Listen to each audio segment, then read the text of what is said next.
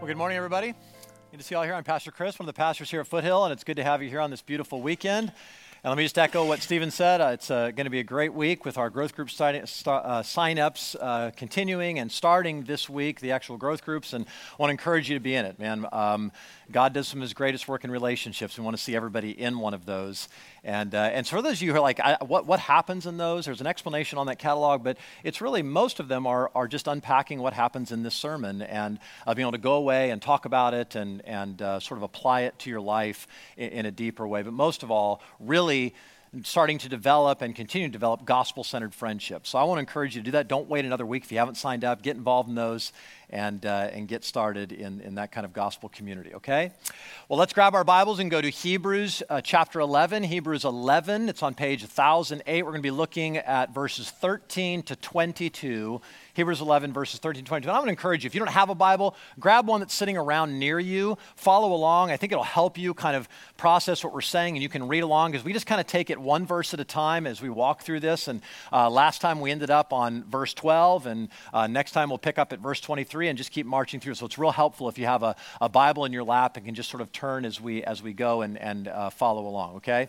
When I was in seminary, one of my professors was a man by the name of Howard Hendricks, fairly well known in the seminary and teaching world, and we used to call him Prof.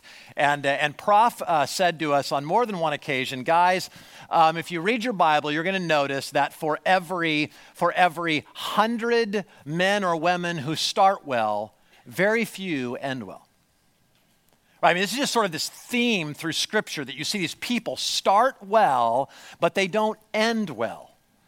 They start off, like gangbusters. And I look and I say, this is not true of just people in the Bible. It's true of life. Like, how many marriages do you know that started well but didn't end well? Jobs that started well but didn't end well? School that started well but didn't end well? There seems to be this sort of pattern to human life. But what the Bible also teaches is it really doesn't matter how you start. What really matters is how you end.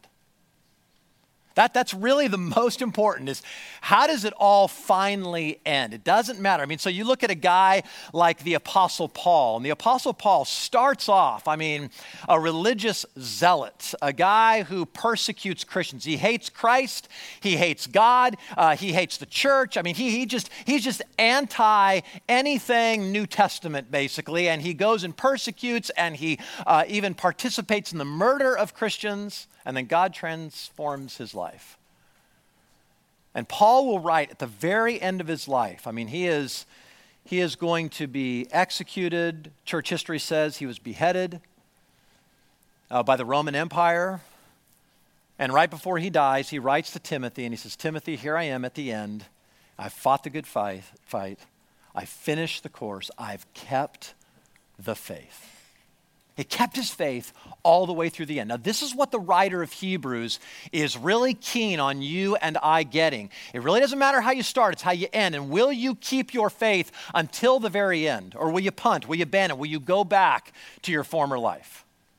And so he's been building this case and saying, why would you want to? Christ is greater. Christ is better. He's better than any other thing, any other person that you could serve or worship. He's better than Moses. He's better than Abraham. He's better than the angels. He's better than Melchizedek. He's better.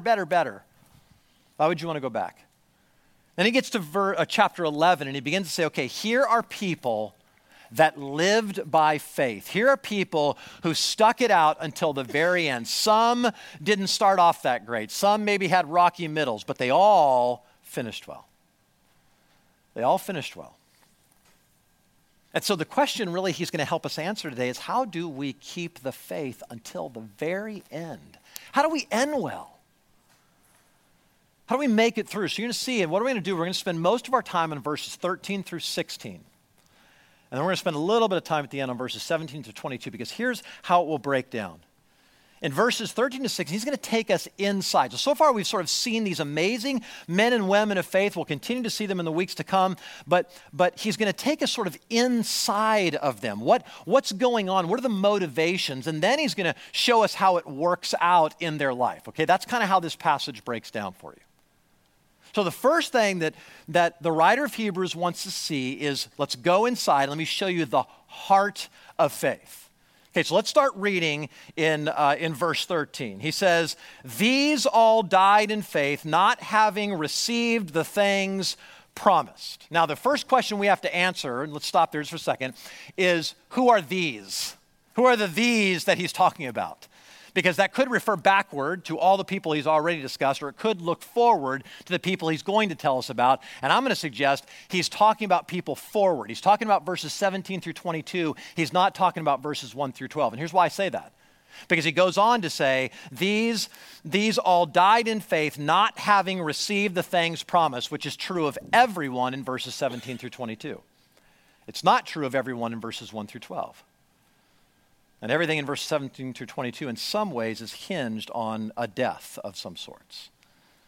So I want you to see they ended well, okay? So he says, not having received the things promised, but having seen them and greeted them from afar. So not this, they didn't have this. They didn't actually physically possess the promises of God, but they did see them. They did have something else. Now this is a really important part of your faith that you need to understand.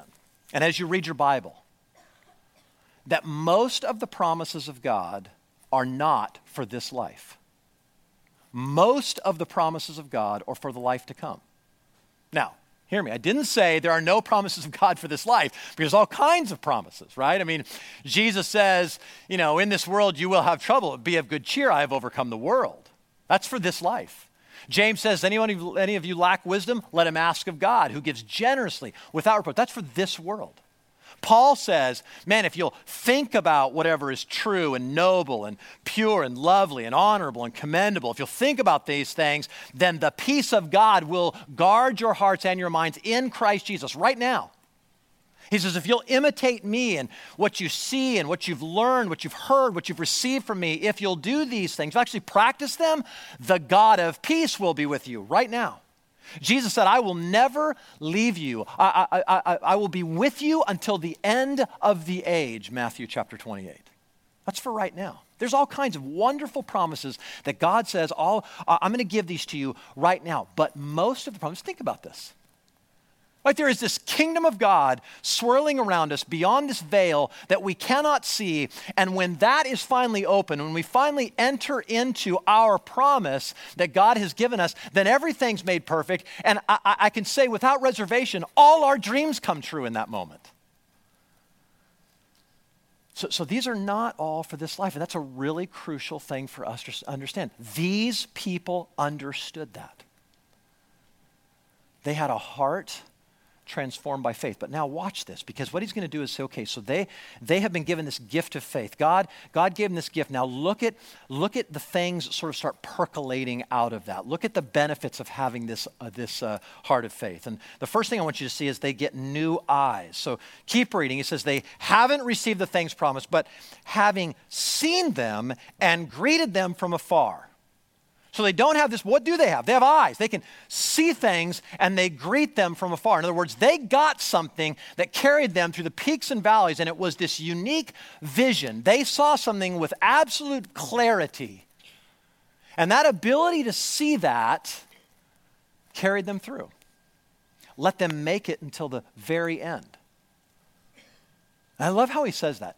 They saw and they greeted. I was talking to somebody between the service, and they were reminding me that it's like, remember those posters that you would walk up to and I think if you were colorblind, you couldn't see. I mean, there's no way, but like you could walk up to them and you'd like be staring at them. If you got your head just right and your eyes focused right, you could actually start to see an image come through. Do you remember these? Like they were like 10 years ago. Does anybody remember this? Am I just the only one? Okay, good. Thank you. And there'd be people be like, oh my gosh, I see it. What? Right? I don't see it, right? What is it? It's like it's a sword, or it's a cross, or it's the tomb, or whatever, something.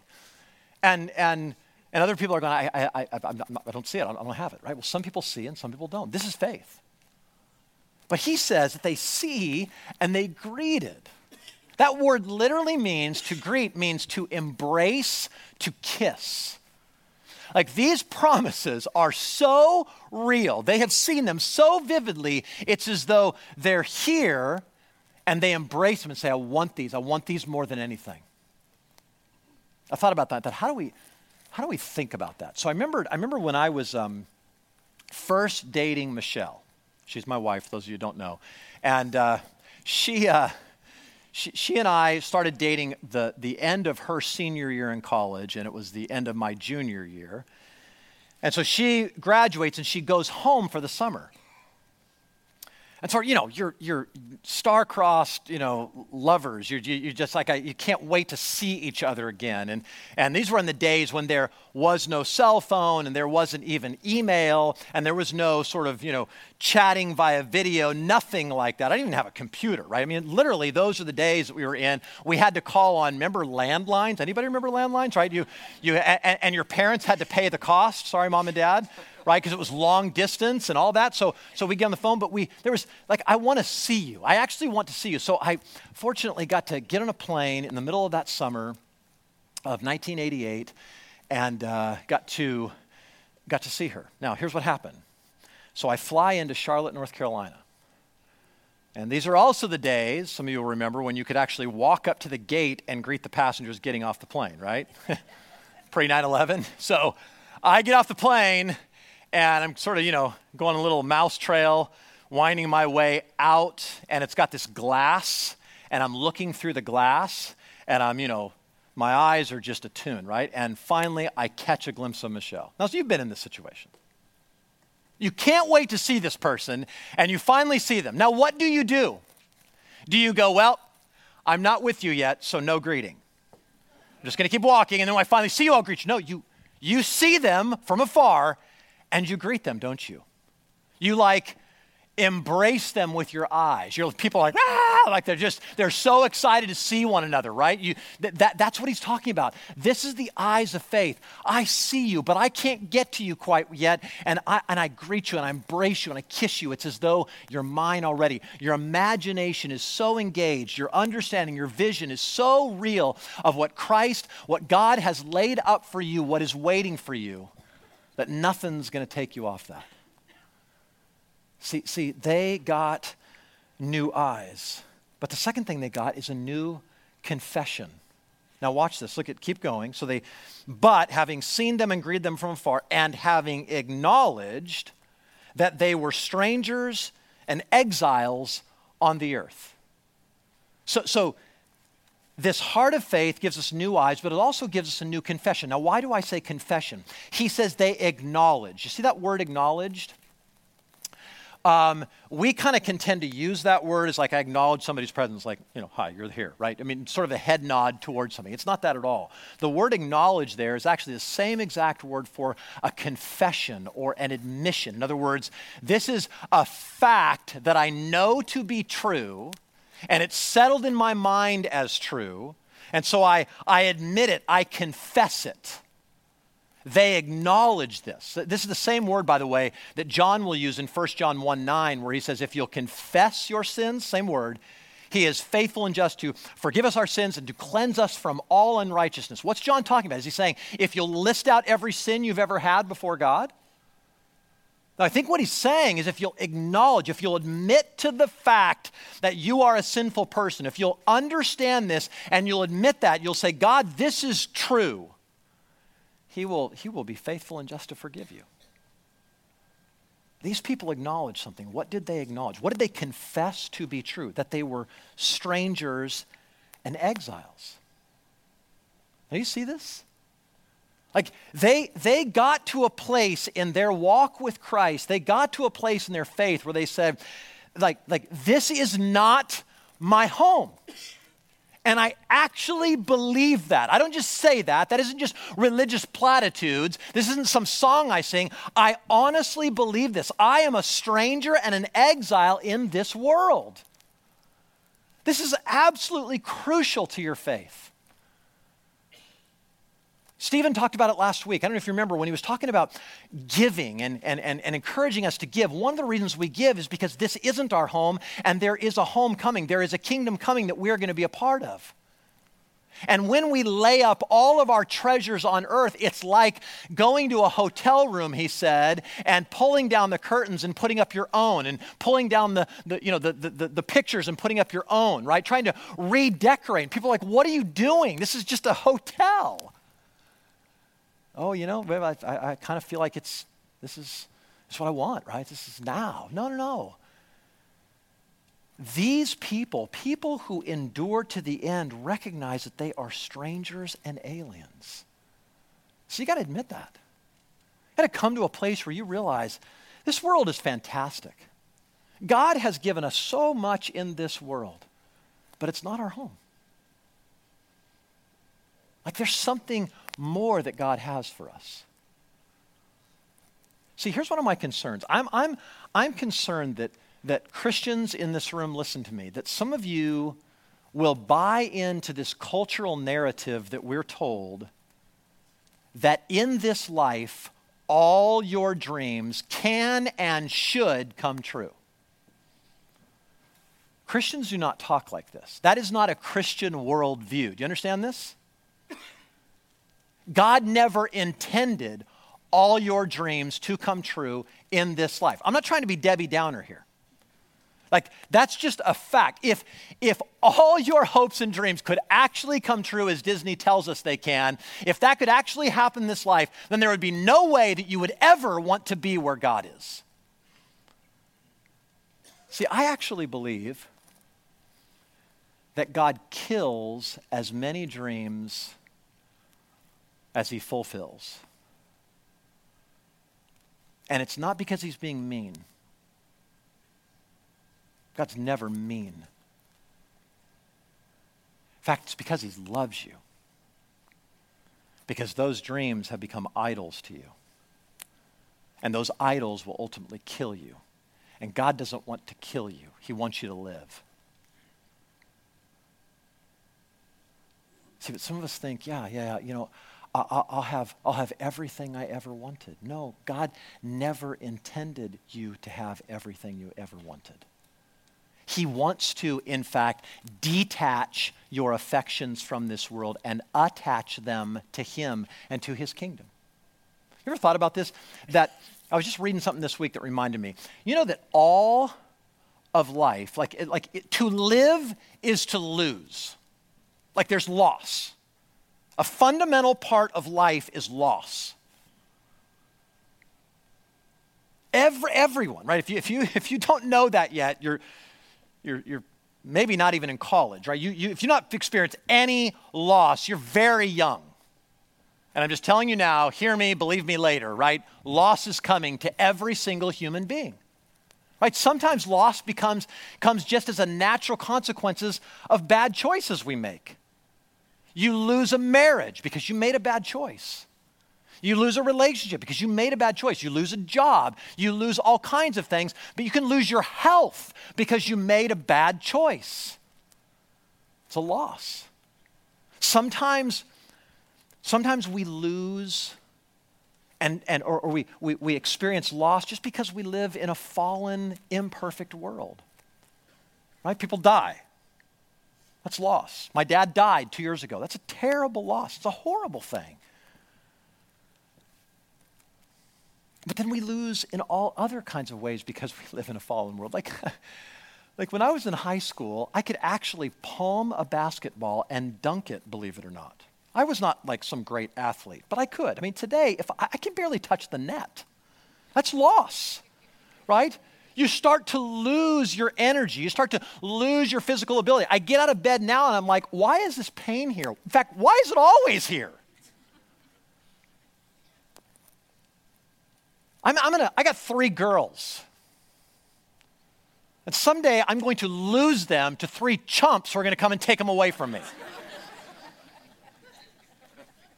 Right? Because I live in a fallen world and some idiot gets her and I get to say goodbye to my daughter.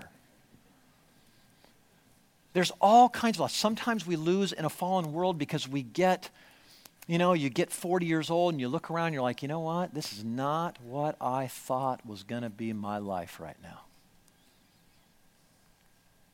And here's the thing. Loss is always painful, isn't it? In fact, we wouldn't call it loss if it was like, woo, love that. I just lost my daughter. Yee-hoo! I can't jump anymore. I can barely walk. This is great. No, it's always painful and hurts. And I want to suggest to you that the degree of the pain is directly related to the degree of your attachment to this world. Because what God is doing is this. He's, if you will, ripping away your attachment from this world. I mean, slowly like a bandage, slowly like Velcro, just sort of slowly peeling back through loss so that you start to go, you know what? There's all this loss over in this column, and there's all this gain over in this column, what I'm looking forward to. I mean, talk to anybody. That's what I love about being around people who are, 20, 30 years older than me, that have walked with Jesus. They get to a place in their life where they've experienced loss. They've experienced losses of all kinds. And yet there is a sweetness to them that isn't bitter over the loss. What it has done is it's caused them to desire what's to come. Actually makes heaven more sweet. My mom tells a story of my great-grandma, her grandma, who was this wonderful, sort of brash Irish woman from what she says, a hilarious lady. I never got a chance to meet her, but she said that as she lay dying, she was in her bed, and she called all the family to her, and my mom was a little girl at the time, and she goes up to her Grandma Spencer, and says, she says, Dee, this is it, and I love you, and my mom is crying like, Grandma, don't talk like that. No, you're not going to. And she said her grandma got a little bit stern with her. My mom's name is Dolores, and she says, Dolores, don't you understand? This is the day I've been waiting for my whole life. Like, don't you stop me from this moment, right? This is what happens. God detaches us so that now I've got this new acknowledgement, this new confession that this is not my home. I belong to another world. I'm passing through, and this has now become a reality. And God has used loss not to squash me, but to be gracious and peel me away from this world and rivet myself on him. Let's keep going, because then he also gives a new pursuit. So let's start reading in verse 14. He says, for people who speak thus. How? What is he talking about? Say things like, this is not my home. I'm just passing through, right? I'm a sojourner. this is a temporary, this is a hotel room. People who talk like that make it clear that they are seeking a homeland. See, who talks like this? Who actually talks and says, this is not my home? This is like a hotel room. Only people who are seeking something greater. Only people who have been given through a heart of faith a new pursuit. See, that word seeking, it's a really kind of a cool word. And let me just give you a really brief Greek lesson just to help you understand something. In the Greek language, there are root words, and then there are these prefixes very often that they will add to that root word to do something with it. It sort of changes the nuance and the meaning of it. Sometimes that prefix is added to emphasize, sort of take the word and blow it up. And so that's what's happening in this word seeking. This is not a casual seeking. So the Greek word, the root word of just looking around and seeking is zeteo.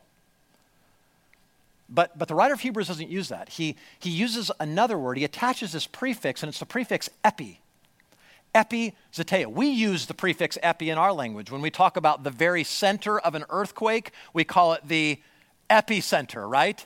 Same exact. That's where we get it from. Here's what he's saying. They are seeking a homeland. It is a massive pursuit of their life. It is this over pursuit. It's a life calling. It's a central motivation of their life. I don't care if they're a plumber, a doctor, a lawyer, a pastor, a teacher. Doesn't matter. Fundamentally, down deep, the central motivation of their life is seeking this new homeland. This is not my home. See, everybody has an epizeteo. Everybody in here has this central motivation, something that they are seeking and pursuing. Right? It could be money, it could be family, it could be children, it could be fame, significance, it could be a job, a career. There's all kinds of things that people seek after that is a central motivation of their heart. These people, that thing was a new homeland, was something beyond the veil of death where all their dreams would come true. And they really believed this. But there's something else. He actually sort of picking up on that theme. They had a new desire. So now watch this. If they had been thinking, verse 15, of that land from which they had gone out, they would have had opportunity to return. So he's now sort of getting in their thought life. They didn't think, and that word thinking, by the way, is not just a casual thought about their former life and what they've come from. This is saying they didn't go back to it again and again and again. They didn't recall it to their memory. They didn't dwell on that. They didn't dwell on this home. They didn't dwell on what they were missing. They didn't dwell on all the things that they aren't able to accomplish in this life. That's not where their mind dwelled. And there's a reason that it didn't dwell there. It's because they thought about something else. Look at verse 16. But as it is, they desire a better country. That is a heavenly one. I'm not dwelling on everything I'm missing in this life. I'm dwelling on there. I won't miss out on a thing because I have a heavenly dwelling that I'm shooting for. You see what's percolating up in their hearts? There's a desire. There's a hunger. There's something new that is formed in them that says, man, I want this more than anything. And there's nothing around here that makes me want that less. In fact, it makes me want it more. So, I mean, imagine I came to you today and I said, I'm a very wealthy man, so you have to imagine. And I, right now, am going to offer you $100,000 in cash. I'll give it to you right now. Now begin to just think right now with me. What could you do with $100,000? You could pay off credit cards, pay off a car, buy a new car, whatever. Maybe some of you, that would pay off the rest of your house. I don't know. There's all kinds of things you think, wow, $100,000, I could pay for school. There's a lot I could do with $100,000. I was about to give you the briefcase. I'm like, but. You can take door number one, and here's what it has. Or you can wait 10 years, and I will guarantee, I will give you $100 million. Now, I don't know anybody that wouldn't take that, right? They'd be like, there's not an investment that I could possibly think of other than a drug cartel that would turn that $100,000 into $10 million. I will live in the gutter for 10 years if that's what it takes to get the $100,000. Doesn't matter. I can go through the ups and downs of this life. It really doesn't matter. I'm going to get $100 million. You see what I mean? Now, let me take you back to verse 13 for a second. Do you see what I mean when he says, they see it from afar and welcome it, embrace it, kiss it? Those 10 years, you would be seeing that promise fulfilled. You'd be dreaming, you'd be desiring, you'd be thinking. You wouldn't be thinking about, oh man, I just gave up $100,000. You'd be thinking, oh, but it's only 9 more years. Oh, it's only 8 more years. Here it comes, it's coming, and I get $100 million. See, this gives you a brand new desire. Now please, I'm not saying you're going to get money. That's what we're talking about here. I'm saying, do you see how that works? The $100,000 is chump change. This is salvation. Here's what happens. You want to know what a Christian is? Because some of you have this idea that to be a Christian means you become this goody two-shoes, this sort of morality person, that there's this list of do's and don'ts that you have to follow. That's what it ultimately means. It's this religious thing for you. No.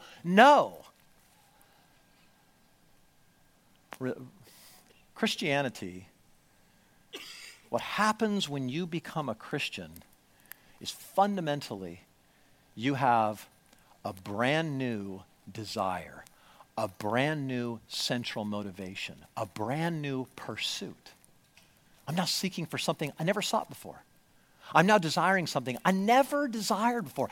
There's things I hate now that I used to love. There's things I love now that I used to hate. There's all this new motivation. This is what happened to these people. When God gave them the heart of faith, when God gave them the gift of faith, it gave them new pursuits. It gave them new desires.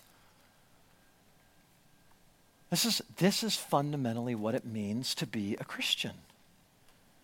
See, faith sees all these promises from far off. Faith goes, you know what? I want them more than anything in the world. That there is nothing else in this world. Faith looks at the world and what it has to offer. Faith looks at God's promises and what it has to offer and says, no comparison. I want it. But now look how he ends verse 16. He says, therefore, okay, so he's concluding all these things. God is not ashamed to be called their God, for he has prepared for them a city. Why is God not ashamed to be called their God? And he answers, he says, because he's prepared them a city. What does he mean by that? You know, Jesus said, I go to prepare a place for you, so that where I am, you may be also. Like, I'm going. Now, here's what he means. I'm not ashamed to call you my child. I'm not ashamed to be your God, to be your father. Because what you've done, if verses 13 through 15 are true of you, first part of verse 16 even are true of you, then you know what you do? You know what your life looks like? You sit there and go, this is not my home. I can actually see, touch, feel, taste all the riches of this world, and I would gladly set them aside for what I know to be the promises of God. God has given me a new vision. I can see in that picture. I understand what's going on, and I want those riches more than I want anything else in this life. And God says, when you do that, when you prefer what is unseen to what is seen, you honor me. You show that you believe me. You show that I and my promise, you actually are showing that you believe I will not go back on one of my promises. And you believe I must be a very wealthy, valuable, wonderful God for you to give up all that for this. And when you do that, I am so proud of you, son. I am so proud of you, daughter. Man, don't you want to hear Jesus say that? Chris, I'm so proud of you. Man, that's the heart of faith. He looks and says, man, I want this more than anything. But now look, and let's quickly look through verses 17 through 22, because what I want you to see is the legacy of faith. So let's start reading in verse 17. By faith, Abraham, when he was tested, offered up Isaac. And he who had received the promises, that is Abraham, was in the act of offering up his only son, that is Isaac, of whom it was said, through Isaac shall your offspring be named. He, Abraham, considered that God was able even to raise him, Isaac, from the dead, from which, figuratively speaking, he did receive Isaac back. This comes from Genesis chapter 22. It's this just amazing story. God has already called Abraham. He's told Abraham, I'm going to give you a son. You've never had a son before. I'm going to give you the son, and he's going to be the one through whom all the nations will be blessed. Your offspring, all the promise I said are going to come through the line of Isaac. And then in chapter 22, God goes, now take Isaac, go up on Mount Moriah, and kill him. This is what he's saying. And Abraham takes him, and he raises the knife up, and in that moment, angel of the Lord appears. Abraham, stop, and there's another offering. And God says, now I see that you would not, you would go through with offering your only son, and it said it was credited to him as righteousness. See, this is what faith does. Faith goes, I will, if you will, raise the knife over my head and plunge it into the promise of God. Because if God promised, then what seems humanly impossible to me, he will still fulfill. I don't get it, God. Have you ever felt like this? God, you're not making sense to me. You promised me. Now I kill him? Abraham goes, okay, because apparently if I do, God told me, God will not break his promise. He has made an oath. And that means if I kill him, he is going to raise my one and only son from the dead. See, Christian, we have a choice every day. When God seems hard to understand, when God doesn't make sense, when God says, obey, and obedience feels like, I don't know that I can do this. I don't know that I can go through this. We got a choice. We can either rationalize away our obedience, or we can go, what seems humanly impossible to me, apparently, God will bring about. Because he's never lied to me. He will always keep his promises. And I can trust him. Have you ever done this? Have you ever gotten to a fork in the road where one fork is disobedience and one fork is obedience? And you sit there and you think, if I don't disobey clearly what God has told me to do, I don't see a good way out of this. In fact, I see only sort of destruction. I see only bad things. I only see things that will be harmful to me. I can't possibly see the good in this. God, you're asking me to stay in a marriage. God, you're asking me to be sexually pure. God, you're asking me not to compromise. You're asking me not to cheat on my expense report or to lie on my taxes when I think if I could do that, then I could get a few more dollars because I got this bill to pay. And God, I got to get that. And you want me to look bad in creditors' eyes? And nobody will know. God, I got to cheat on this exam because I know my future. And if I lose on this exam, then bad things happen. I mean, there's all kinds of, there's that fork in the road. And the question is, do you obey or do you disobey? Will you look and go, God, I will obey. And that's what faith will do. And I'll leave the consequences up to you. That's the logic of faith. That's Abraham. Abraham goes, this doesn't make sense, but okay. And then look, here's what struck me. Abraham does this. And now verses 20 to 22, this is his family. That's why I call it a legacy of faith, right? He exercises his faith, and look at the ripple effect. Look at the generation after generation after generation. Isaac follows him to the end until faith. Jacob follows him to the end in faith. Joseph follows him to the end in faith. I mean, you know the stories? You can read about them in Genesis. So Isaac gets to his deathbed, and he talks about blessing Jacob and Esau. If you go back, they're really kind of prophecies. Esau, this is going to happen to you. Jacob, this is going to happen to you. I believe this in faith, in other words. And exactly what Isaac prophesies happens. Jacob comes to the end of his life. They're in Egypt at this point because Joseph has been dragged to Egypt, and now all of Israel and his family, Jacob and his family, come to Egypt. And as Jacob lay dying, Joseph says, I'm going to bring him my sons that he'd bless them. Now, let me explain to you what happened in Jewish tradition, the way that would happen. A grandfather, I would bring, say, my children. Let's say I had an older and a younger. I would bring them to the grandfather and bless them, right? Their grandfather. And so here's what they would do in the Jewish tradition. They would put them in front of the one who was blessing, and the lesser one, that is the younger one, would go on the left, and the superior one, the older one, would go on the right. The older always had the place of preference in the family. In fact, they received a double blessing.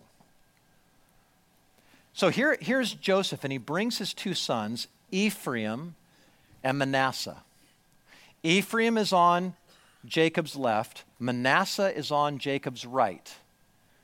And what Jacob was supposed to do is put his right hand on Manasseh and his left hand on Ephraim. You follow so far? the greater and the lesser. Joseph brings his children. His dad can barely get up. He walks up to him. They bow before him. And Jacob takes his hands and crosses them.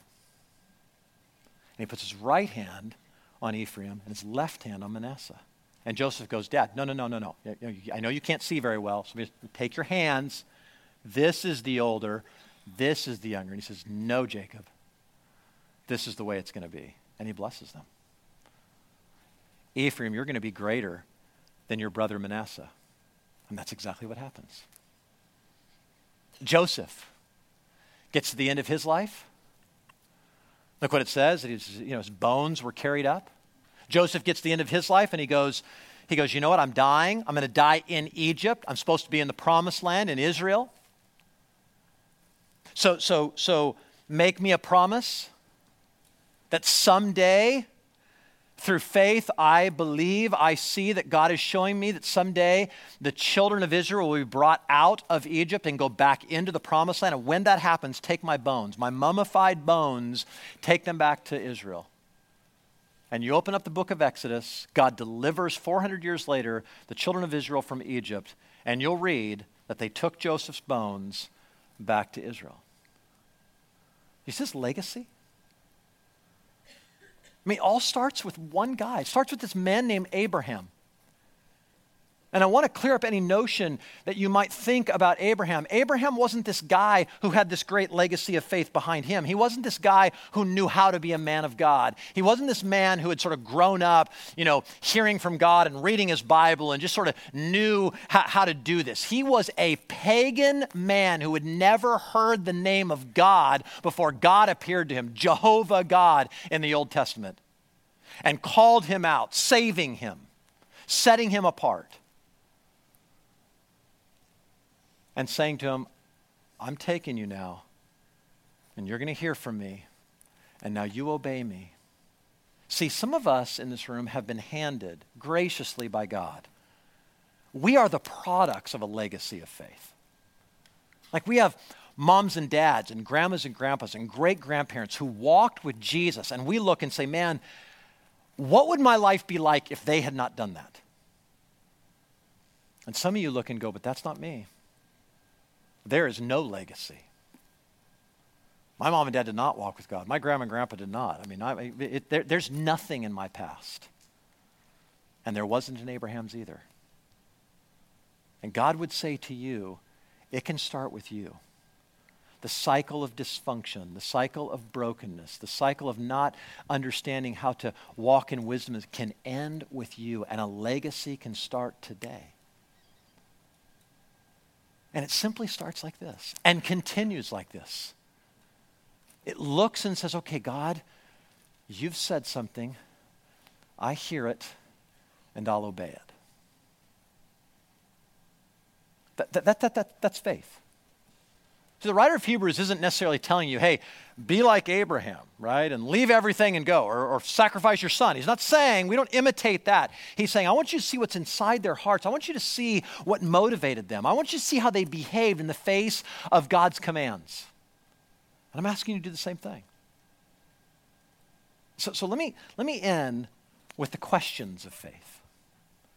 Okay, 3 questions that I think we need to ask ourselves. Like, are we people of faith? Are we people that are walking with God? Ask yourself these questions. Number 1, did God say it? That is the first question that a man or a woman will ask. Did he say it? Did he actually say that? Now, where do we find that? Do you find that because from a pastor? Do you find that from a committee? Do you find that from a teacher? You find it right here, right? Because we have a Bible. Now, some people will say, well, yeah, but Chris, there's all kinds of translations, and that's your interpretation. And all. Here, let me say something. That's nonsense. That's an excuse that people use to say, well, see, the Bible isn't clear. One of the great truths of the Reformation is that you don't need a priest, you don't need a pastor to tell you everything your Bible says. So then why are you up there?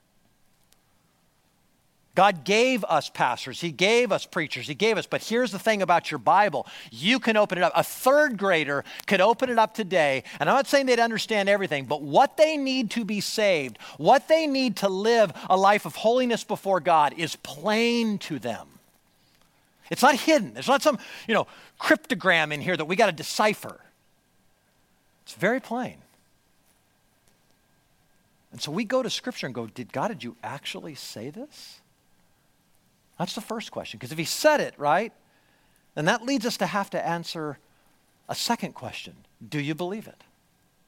Right? These are totally different issues, right? I can see that God said it, but do I believe it? Do I actually believe the truths that Scripture reveals to me?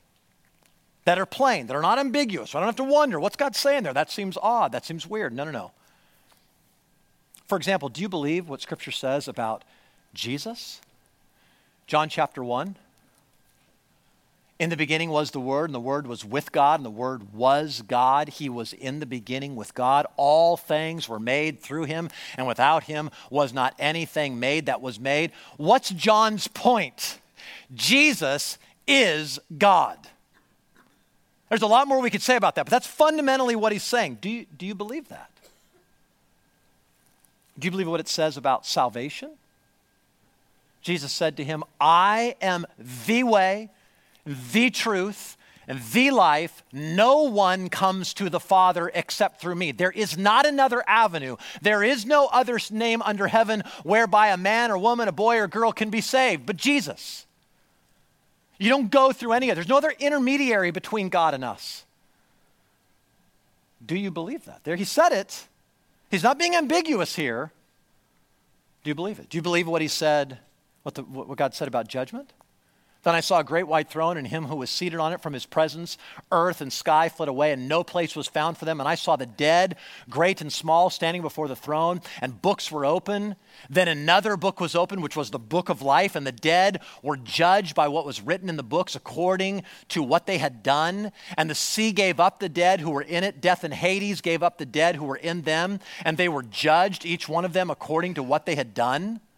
Then death and Hades were thrown into the lake of fire. This is the second death, the lake of fire. And if anyone's name was not found written in the book of life, he was thrown into the lake of fire.